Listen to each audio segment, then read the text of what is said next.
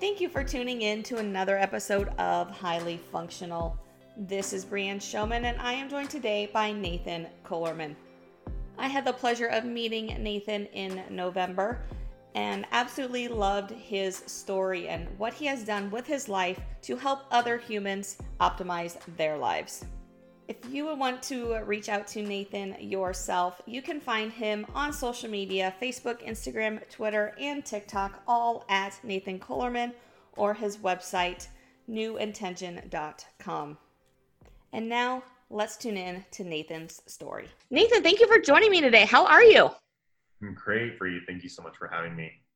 You are quite welcome. I'm super excited. We talked a while back about your story. You have quite an extensive story, and it's one that I wanted to share with my listeners because it's one of overcoming.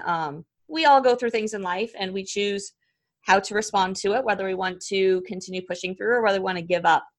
You definitely chose the pushing through direction, and so that's what I really wanted to dive in today, is just sharing your story and what you've done to become this person you are today.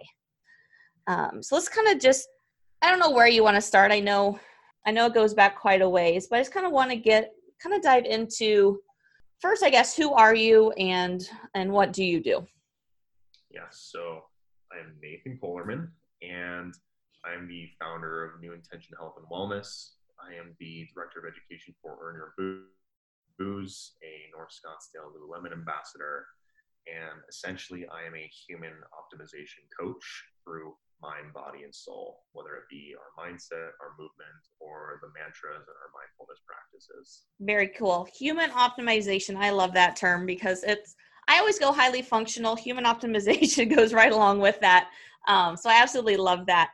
Let's kind of go back almost to your, I guess, teenage years, to your military years and all that, because I know that's where a lot of kind of your injuries, a lot of your things kind of started happening. So let's kind of go back to that area first, and then we'll kind of go through the lifeline. So in my teenage years, I was always an athlete. I was in martial arts since I was 5 years old, went to about 16.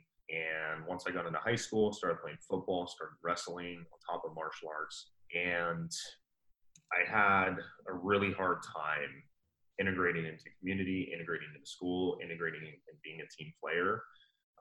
Mostly because my parents got a divorce going right into high school. So I just had a lot of anger, a lot of guilt, a lot of shame. I blame myself for that the majority of, my teenage years, really. So going through the sports and really struggling to find a sense of belonging in a community and a family especially, it brought out a lot of anger. I ended up getting kicked out of schools. I went to 4 different high schools. And I don't even have a junior year on my record, really. So I did 4 years of high school in 3 years, graduated from an alternative school. Kind of rewinding from that graduation to about 15 years old, I'm sorry, I got jumped into, a quote unquote crew, right? So it's essentially just a very small scale version of a gang. So being introduced into gang culture and then being introduced into drug culture was probably one of the more interesting positions I've ever been in my life, because I didn't know anything about it. All I knew is that I was angry and they wanted me to fight people, and I wanted to fight people. So I said, okay. So that's what I did. And I did a lot of that. And I look back at these things and I could have a lot of regrets. I could have a lot of shame. I could have a lot of things that really beat myself up inside. But at that point, like, who I am now isn't who I was then. So I'm not going to beat myself up. But I did do those things, and I do regret doing those things. And I'm very sorry to all those people who I did those things to, for sure. But once I got into drugs, started around, 15, doing marijuana, doing cocaine. About 16, started getting more involved in ecstasy, and ecstasy went into other drugs, going into ketamine, going into different pills, going into LSD, until around the back end of my 16 years old time frame, I ended up getting addicted to heroin. And I can honestly say now, I don't remember a lot of those times in my life. I was so high and doped up and strung out that There were times where I'd just fall asleep. I'd wake up somewhere else. There's times that I would be in the car and we'd already be at our destination. That was my life. And I used it to numb the pain from my childhood and from the guilt and the shame of everything I was doing, but really just masking the pain of me being me, because I didn't love me. I didn't enjoy being me. I didn't find anything special in who I was. And there got to a point, and I don't know what triggered it, but something came over me one day to just reach out to my sister, to ask her for someone or something to where I could be directed to a methadone clinic or a Suboxone clinic, because I didn't want to be who I was anymore. And I believe it was December, sometime around Christmas. I walk out of my room and my mom and sister are sitting there on the couch crying. And I'm, what's wrong? And they sit me down and my mom says to me, if you don't stop what you're doing, you're going to wind up in jail or in prison. We know that you're on drugs and we want you to change. And just seeing her crying and because my mom was always there for me as a kid. She was always my safe place. She was always my comfort. And my sister is the closest person in my life. Even to this day, we're still connected. We can feel each other from miles and miles away. We know when one is feeling the other. So the week after that, I saw Army recruiters standing at the front door of my school. And we were a school of about 30 to 40 graduating class, just a bunch of misfits, drug addicts, people getting kicked out of every single school. It was Accelerated Learning Center. We used to nickname it Assholes Last Chance, because it really was. People who got kicked out of that school probably went to jail. They either died or they never really did anything, or they got their GED. And there's a lot of them who are doing things with their life now. God, because I am still friends, more reconnected over time, and they're doing great things. But going back to that, it really just came to a point of me stepping up and stepping into the plate and saying, I'm ready for change. So I joined the military. That's how I got sober. And it was one of the best decisions I've ever made in my life. So going into the military, I got demoted in rank 7 weeks in for disrespecting a senior drill sergeant. So you have this dude that's running the streets for a few years, coming to the military, and it's my first real experience of structure and discipline since my father, because he was a former Marine. But I always resisted the way he disciplined. So what did I do? I resisted it in basic training, got demoted, got in trouble. And that kind of just set the tone right there for how I thought the military was going to go. And I had a lot of self-limiting beliefs, a lot of doubts. But it was when I went to Korea, on my 19th birthday, ended up getting into a fight for the first time in the military since a couple of years, really. Well, at least until I left. And I saw two guys trying to drag a girl out of a bar. So what did I do? I acted on it, and I used excessive force. Let's just say that. It was not a good scene. It was not a good time. I was really, really under the influence of alcohol, which at 19 I was not supposed to be at the time. And I woke up to banging on my door at 6:30 in the morning. Sergeant Major wants to see me. Oh, you just put 2 NCOs in the hospital, non-commissioned officers in the hospital, which as a private, a very serious offense. Like, people can normally get court-martialed, go to military prison for that. Luckily, that didn't happen to me, but they did give me a field grade Article 15. They gave me 45 days of extra duty. They gave me, I forgot how long it was, either 3 or 6 months of post-restriction. Like, I couldn't leave base. And it was that moment when I got in trouble, where they said, you have some options of what you can do. You're going to do this no matter what. You're going to do your extra duty. You're going to serve your punishment. We're going to take your pay, and you're going to be miserable. But you can go to church, you can go to the gym, and you can go to the chow hall. And I wasn't really religious at the time. I walked away from religion in high school after my parents split. So what did I do? I found the gym and I found food. And that's how I found fitness, which is where I'm at now, 8 years later. And it was through that I learned how to really cope with things. It was through the gym that I actually started feeling good about myself, because I never knew what feeling good felt like. And just through that experience, it was really, really powerful, because I never knew that a world existed. I didn't know how to really take care of myself. I didn't know that, what food I ate actually affected my body, and that my food influenced my emotions or my energy, and it would dictate how I show up the next day. So I found fitness. I started getting really heavy into it. And fast forward to when my daughter was born. that just completely changed and blew me open, because I was actually during that time from Korea until my daughter was born, I had set the goal that I wanted to go into special forces. I loved being active so much, and I just didn't want to do the job I was doing. And I wanted to do something greater. I've always seen that I could do something greater as a purpose. And when my daughter was born, I looked down and I looked at her and I held her for the first time, and I said, no, like I can't risk that. And since that day, my entire view of life has completely shifted. It wasn't about me anymore. It was about her and now my other child, my son, and they keep me going. I just like to tell that, because my daughter was probably the one thing in my life that really showed me that there's more to this world than just you. And you can't keep putting yourself first every single day, all the time, even though I do believe that people do need to put themselves first, but they also need to understand that they shouldn't put themselves first to the point where they are destructively harming everyone around them. So it really showed me that everything I do will influence her. So it really made me, for the first time, consider other people, other feelings, other thoughts, emotions, and everything else. So I ended up deploying when she was 6 months old. They deployed me on September 11, 2013. What an amazing day to deploy me, right? Absolutely the worst day possible.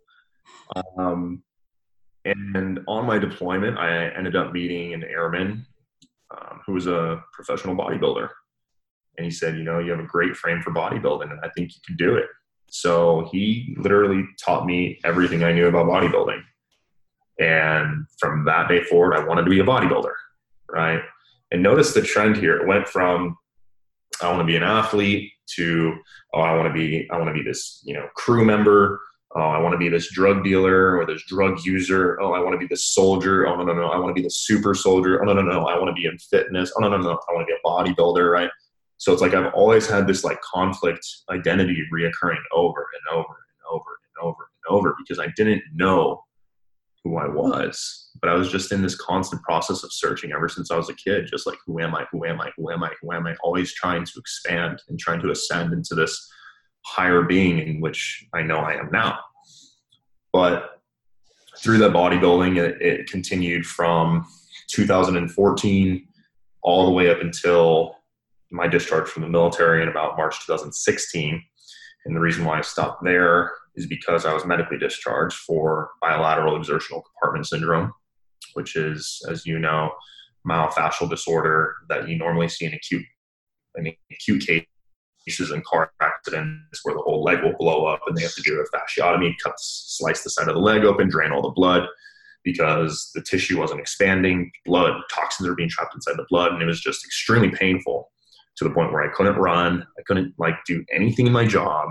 So they gave me two choices. They said, you can either get a surgery at 24 years old, or 23, 24 years old, or you can take a medical discharge. And I refused. I didn't want to go under the knife, because I knew that there was something greater, because no matter how much therapy that the VA was putting me through, it just wasn't helping, and then like the VA's medical system, as anybody knows, is not super great. Like, they only can do so much. They have so many people flowing in and out. They only have so much time, and they're regulated by so many different boards and regulations and everything else, because not only do they have the civilian side, they have the military side. So I was just frustrated with the process. So I just said, you know what, just get me out. I'll figure it out. I'll do whatever I need to do. I'm already bodybuilding. I'll go pursue a bodybuilding career. I'll be a personal trainer. So before I got out, I got my certification. I started training, because after my divorce, I needed more money. And that was the only way I could make extra income and still pay my bills and still do what I wanted to do. So I got medically discharged. I'm now 100% disabled veteran. And for a lot of other things, I had like 31 different issues or disabilities that they labeled me with. And I own those things. Like, I really did carry those labels and diagnoses with me for years and years and years. And I decided when I got out, I was like, you know what? I want to heal myself. Like I just want to do what I want to do. As long as I'm not running, I'm cool. So bodybuilding is perfect for me. So I got out, started personal training, went to a corporate gym, and having the drug dealing background that I did, killed it in sales. I killed it. I never really had to work for clients. I kind of just showed up looking the way I do, and I talk to people. And I've always been fascinated with like understanding why people move the way they do, or why they feel the way they do, or why they're in pain. Because I never knew I was in pain until someone told me I had something. But it's like, as a personal trainer, how could I do that? So I met this guy, James Woods, who I was actually training with as a team member, and he introduced me to corrective exercise. And I was fascinated because I had something wrong with my ankle, and he did something, he stretched it, he did like some type of PNF or something like that, and it just felt better. And I was like, dude, like that's all I had to do this whole time, and I could have just done it myself. He's like, yeah. And I was like, boom. So I dove in on my corrective exercise specialist. I started assessing people because they brought me on the sales team. So every single person, every new member that I saw, assessment. My first year of training, I probably assessed like 200, 250 bodies. And I got really good at seeing what happens when what happens, and what happens when what movement is produced, and being able to like take this squat solution table that NASM gives you, you know what I'm saying? And being like, oh, it's this and this and this and this. And it was like playing with a human jigsaw puzzle. And I was just fascinated, and I was so passionate about it. And I always found it so fascinating that if I did something and made it better, but it got to a certain point where it stopped getting better. It kind of just seemed like there was a Band-Aid over it. And I was like, okay, well, now this person's having an issue with this. So things are now shifting through the body. And that kind of like gave me a deeper understanding of like, oh, wow, there's more to the human body. There really is. And I always had that sense of knowing, but it wasn't until March of 2017. Fast forward, I'm at Lifetime, or, you know, well, there it is, Lifetime for a year. And I leaned on a granite counter one day, and it snapped off, and it tore my hand completely open. And I ended up tearing 4 flexor tendons. I tore my severed my radial artery and my median nerve. So I still don't have feeling in these 2 fingers here, and I still can't make a full fist. But it was really detrimental, and I didn't know what I was going to do anymore because I was a bodybuilder, I was a trainer, I was right-handed. So I was saying, like, what am I going to do? Like, I don't know how I'm going to like afford like child support. I don't know how I'm going to afford to pay my own bills. I don't know how I'm going to like support anything in my life. And I actually just put up a post the other day where during my rehab process, I was learning to brush my teeth with my left hand, and I dropped it, and I just started bawling. I broke down so hard. And that was the last time I actually thought about killing myself. And it was then in that moment that I knew that I needed help, and that I knew that outside physically I was healthy, but inside mentally, spiritually, emotionally, I was miserable. I wasn't happy. I wasn't happy with who I was. I wasn't happy with my circumstance, my conditions. I made up all these stories for so long that all I was doing was masking things for years and years and years and years and years and years and years. And that's when I found transformational training. And that's when things just started coming into my life. DNS started coming into my life, and I started learning about neuromuscular rehabilitation and looking at movement patterns and looking at different ways to correct it, and understanding how the brain works and how it communicates to the body and how the body responds.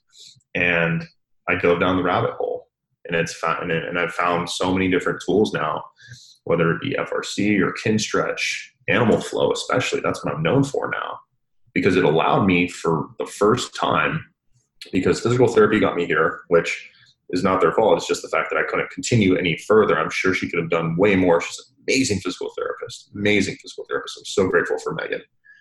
And it was Animal Flow that actually taught me how to start loading and strengthening my hand again. It's all ground-based movement.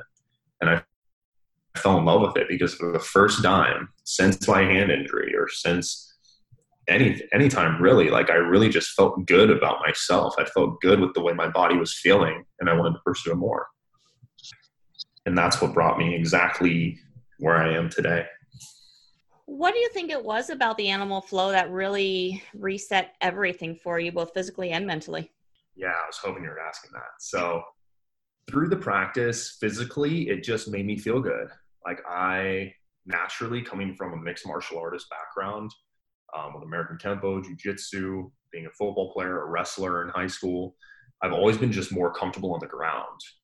Like, of all those fights that I've been into, every single one of them went to the ground, because I knew that's where I was happy. That's where I was comfortable. So when I was on the ground, it just felt so familiar and so at home. And when I put headphones in and I would just have my music, it was the first time I actually experienced a form of meditation in which I could find peace and tranquility and just block out. It was the only thing that turned my brain off and took myself out of my brain and into my body. But now, once I started advancing in my practice, I started developing my own principles and things on how I view emotion and spirituality, and the way the mind works, and how it helps me think, how it makes me feel.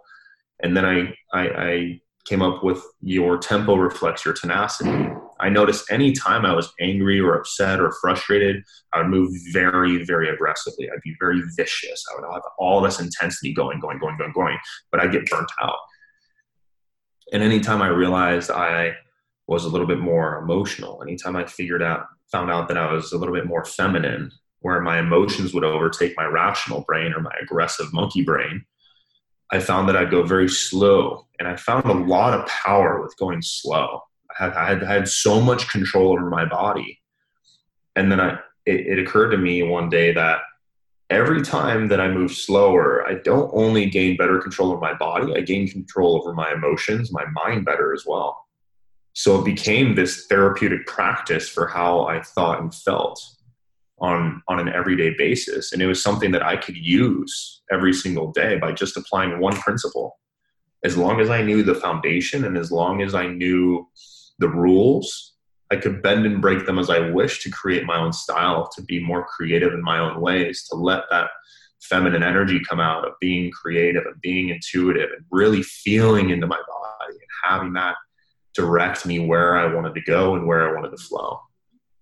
And once I noticed that, I still am just in love with it. And I teach all my students that, your tempo does reflect your tenacity. If you want to growl, growl. If you want to be intense, but be very aware of how you're feeling and why you want to do it that way. I love that you brought that aspect into this conversation, because it's something I've really been working on this year, especially the past 6 months, of just slowing down in life. Like, why am I rushing through the grocery store? Like, why can't I just take my time? I have nowhere else to be. And just realizing as I slow down with my life and my speech, and how much better I interact with people and listen and remember and communicate. And it's just pretty phenomenal, like how much you sense when you truly slow down. Oh, 100%. And I mean, on that note, just to kind of segue into that, it's like we are constantly thinking. We're constantly in our heads about everything.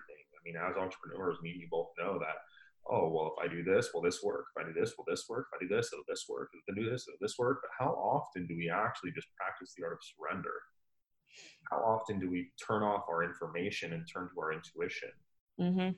So we're so in our masculine with our systems and our processes and our understanding, our rationalization.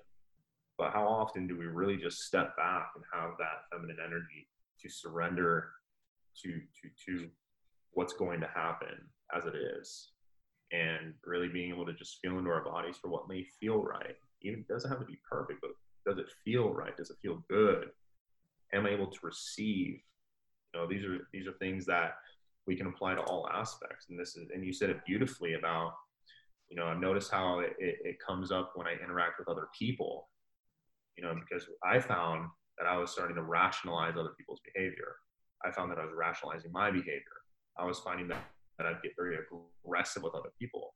I find that I try to get control of other people, because it's like, no, if it's not this way, it's not right, because that's what the ego says. It's, I'm right, you're wrong. I'm right, you're wrong. But ever since I started practicing this and really feeling into that, it's like, no, there is no right. Like, there is none. It's just a win-win. This is just an interaction. This is just a connection. And you have 100% entitlement to your beliefs. I have 100% entitlement to my beliefs. Now, can we come together and collaborate rather than compete? Mm-hmm. Absolutely. I'm curious, kind of going back to the labels that were put on you with all these diagnoses, because I know so many people just attach themselves to these labels, to these diagnoses. You did for a while, you admitted that, but you also, broke past that. So I guess, what did you find was helpful for you? What did you do in order to kind of get past those labels and just realize, like, I'm me, I'm not these? I remember my friend and a very close mentor of mine, who I see as a mentor, Seth Madison. He is a public speaker. He does a lot of large, very corporate events, and we were doing a seminar with him last year. And this question has always come up my entire life. But he asked me, and he asked the group, "Who are you? Who are you?" And immediately my mind wanted to say, "Oh, I'm a veteran, I'm a bodybuilder, this, that, third. Oh, I have a generalized anxiety disorder with panic attack disorder. I have obstructive sleep apnea. I have bilateral urinary compartment syndrome. I have intermittent explosive disorder." All these different things. But in reality, I kind of stepped back and I said, what? Like, that doesn't even answer the question. And then he gave the cue. Imagine your 10-year from now self walked in the door. What would they say to you? Who would they say who you are? And just having that perspective and knowing, okay, that's who I am. It's not the person who I was, it's the person who I'm going to be. And who am I right now in this present moment to get me as close as I can to the future higher self? Very cool. I like that. I want to go to something. You didn't really mention it on here, but I saw a post you put up recently about it, and I know it affects a lot of people. Your relationship with food due to all your bodybuilding. Yeah. I'd like you to talk about that a little bit and how you broke past that. Yeah, man. I mean, anybody who knows the bodybuilding lifestyle, right? Chicken, rice, broccoli, 6 meals a day, eggs in the morning, no carbs at night, 9 ounces of flank steak, 2 cups of spinach, 1 tablespoon of olive oil, right? And you do that every single day for 12 to 16 weeks. And every single week you get a cheat meal. Every single Wednesday, I also got a package of Pop-Tarts. So it was always this, oh, you've done good, here's a reward. Here, you've done this, here's a reward. But when I got those rewards, I found it almost impossible to hold back. Like, I was completely miserable. Like, when I look at my food, I would just get so annoyed that I couldn't use the sauces I wanted to use or the seasoning that I really liked. I had to find these low sodium seasonings, which, quite frankly, doesn't matter because you probably don't have enough sodium in your diet anyways. Minor detail. Yeah, and it was like, restricting the body of so many things, but it was like restricting life of so many things. Like, I couldn't go out and hang out with friends. I lost so many friendships. I couldn't even have a beer. Like, I love beer. I love whiskey. I do. I'm a human being. I don't abuse it. Yeah, but I do love those things. I love to have those things in my life as things that enhance my lifestyle rather than suppress my lifestyle. And it was weird to me that I put together that, oh, I'm doing bodybuilding to enhance my physique, but I'm taking away so many other things. So when I got the chance to eat these cheat meals, I was like a little kid. But, and I use cannabis, so I would smoke, I would go eat, and I would be ravenous. Like, I would eat 2 to 3 meals in one sitting. And whether it be 2 giant burgers or 2 to 3 Chipotle burritos or something like that. And I remember that I could not stop. Like, I really couldn't stop. And I would eat so much to the point where I would go to the bathroom and throw up. just to go finish my meal because I wanted to eat so much more and I wanted to eat so much more. And looking back now, like I don't restrict my lifestyle or my diet at all. If I want a cookie, I eat a cookie. If I'm going to eat a clean meal, I'm going to eat what my body wants and what's going to make me feel good. I'm going to look at something and I want to associate a positive emotion to it because I looked at diets for so long and I was just miserable. I wasn't happy to do them. I did them for a result rather than a feeling, rather than the process, rather than just living life because I was tired of living my life in scarcity. I'm tired of living my life in scarcity now. I want to live a life of abundance. I want to bring positive energy into my life. I want to be positive emotion into my life. So why wouldn't I want a more positive relationship with the food I eat, knowing that that is what's going to fuel me to bring these positive things into my life? And it's when I change the perspective on that and I flip the script and I even tell my clients, like, why are you on a diet? Are you enjoying yourself on that diet? No, then here's the thing. You're not going to see results because you have a negative emotion attached to it. And you will store your negative emotions in the physical. And that's what I did for so many years. And just looking at things from a state of abundance versus a state of scarcity, and really just being able to enjoy the process, enjoy the food, and listen to my body. What feels good, I'm going to do it. Does that mean if I have cheeseburger cravings every single meal, I'm going to eat a cheeseburger? No, definitely not. That's just reckless. But I'm gonna eat foods that I know are going to make me feel good. I'm going to eat really high fats because I need a high functioning brain. Mm-hmm. But I'm human. And if I'm stressed and I have sugar cravings, chances are my body's saying, eat some sugar, eat some sugar. So how would I resist it if that's what I'm feeling? I just kind of relinquish that. That's awesome. I think that's a good segue into starting to close it out. I want to know, like, just keeping that good mental state, keeping that good positive attitude, being happy. What are some things you do on a daily basis just to keep you in the good mindset, keep you in the right mindset? Maybe it's preparing morning routine, preparing for your day or whatever it may be, just around that mentality mindset side of things. 100%. So I try to be as daily as I can, as routine as I can, but life happens sometimes. Sometimes if I can't do something in the morning, I'll push it till later. But I always ensure that I have certain rituals, and mine are more daily and weekly. So in the daily rituals, I ensure that I do a few things. One, I do my meditation and I do my breath work. And as I do my meditation, I'm focusing on breathing in acceptance and exhaling control. I'm breathing in love and I'm exhaling fear. I'm calling in my spiritual team to know that I'm not alone. I am really focusing on my vision, and I'm really going into my body and I'm feeling what that vision feels like, because that is what's going to cultivate the actionable steps to produce the result that I want, the future that I want, the vision that I want. And that's my meditation. And I have, the breath work, and I have different types of breath work. Sometimes I'll do alternate nostril breathing. Sometimes I'll do holotropic breathing. Sometimes I'll do Wim Hof breathing. And sometimes I'll do medium breathing, which is the breathing that I do with Gateway Healing, which is the energy and spiritual healing practice that I've told you about, that combines breath work with spiritual connection. And that's the meditation side.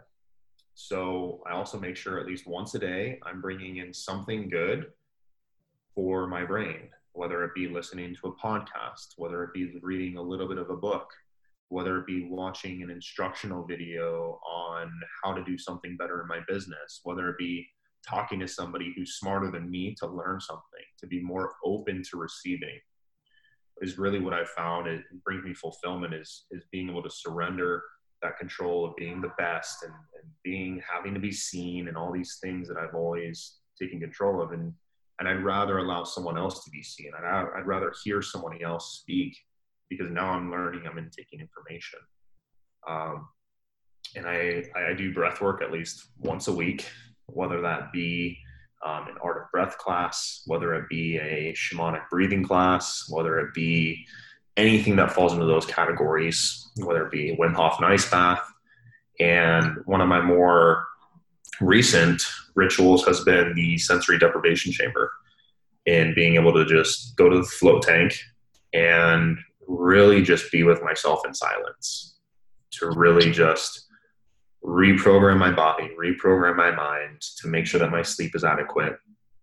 And then again, there's another practice here where on a weekly basis, like, I don't beat myself up about not working out every day.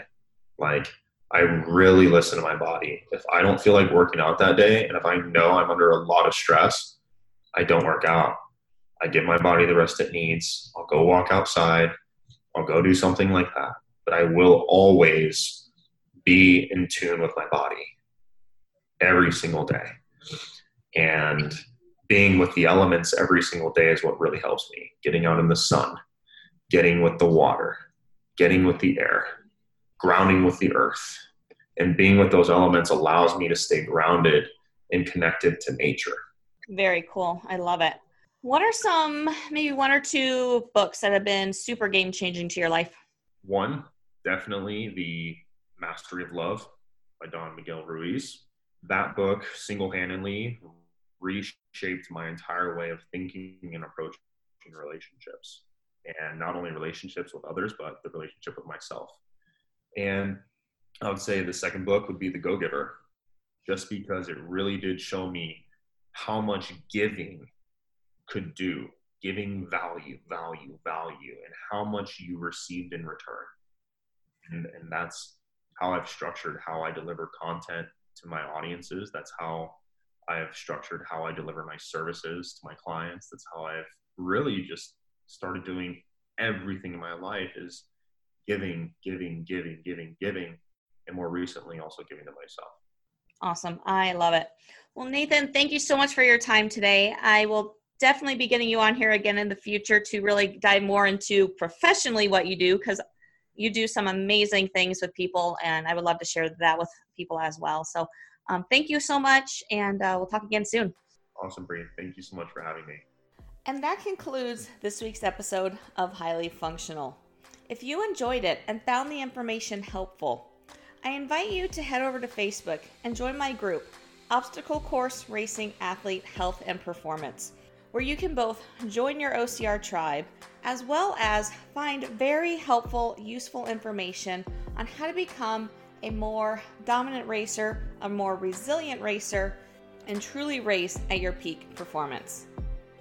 And until next time, let's go out and be highly functional.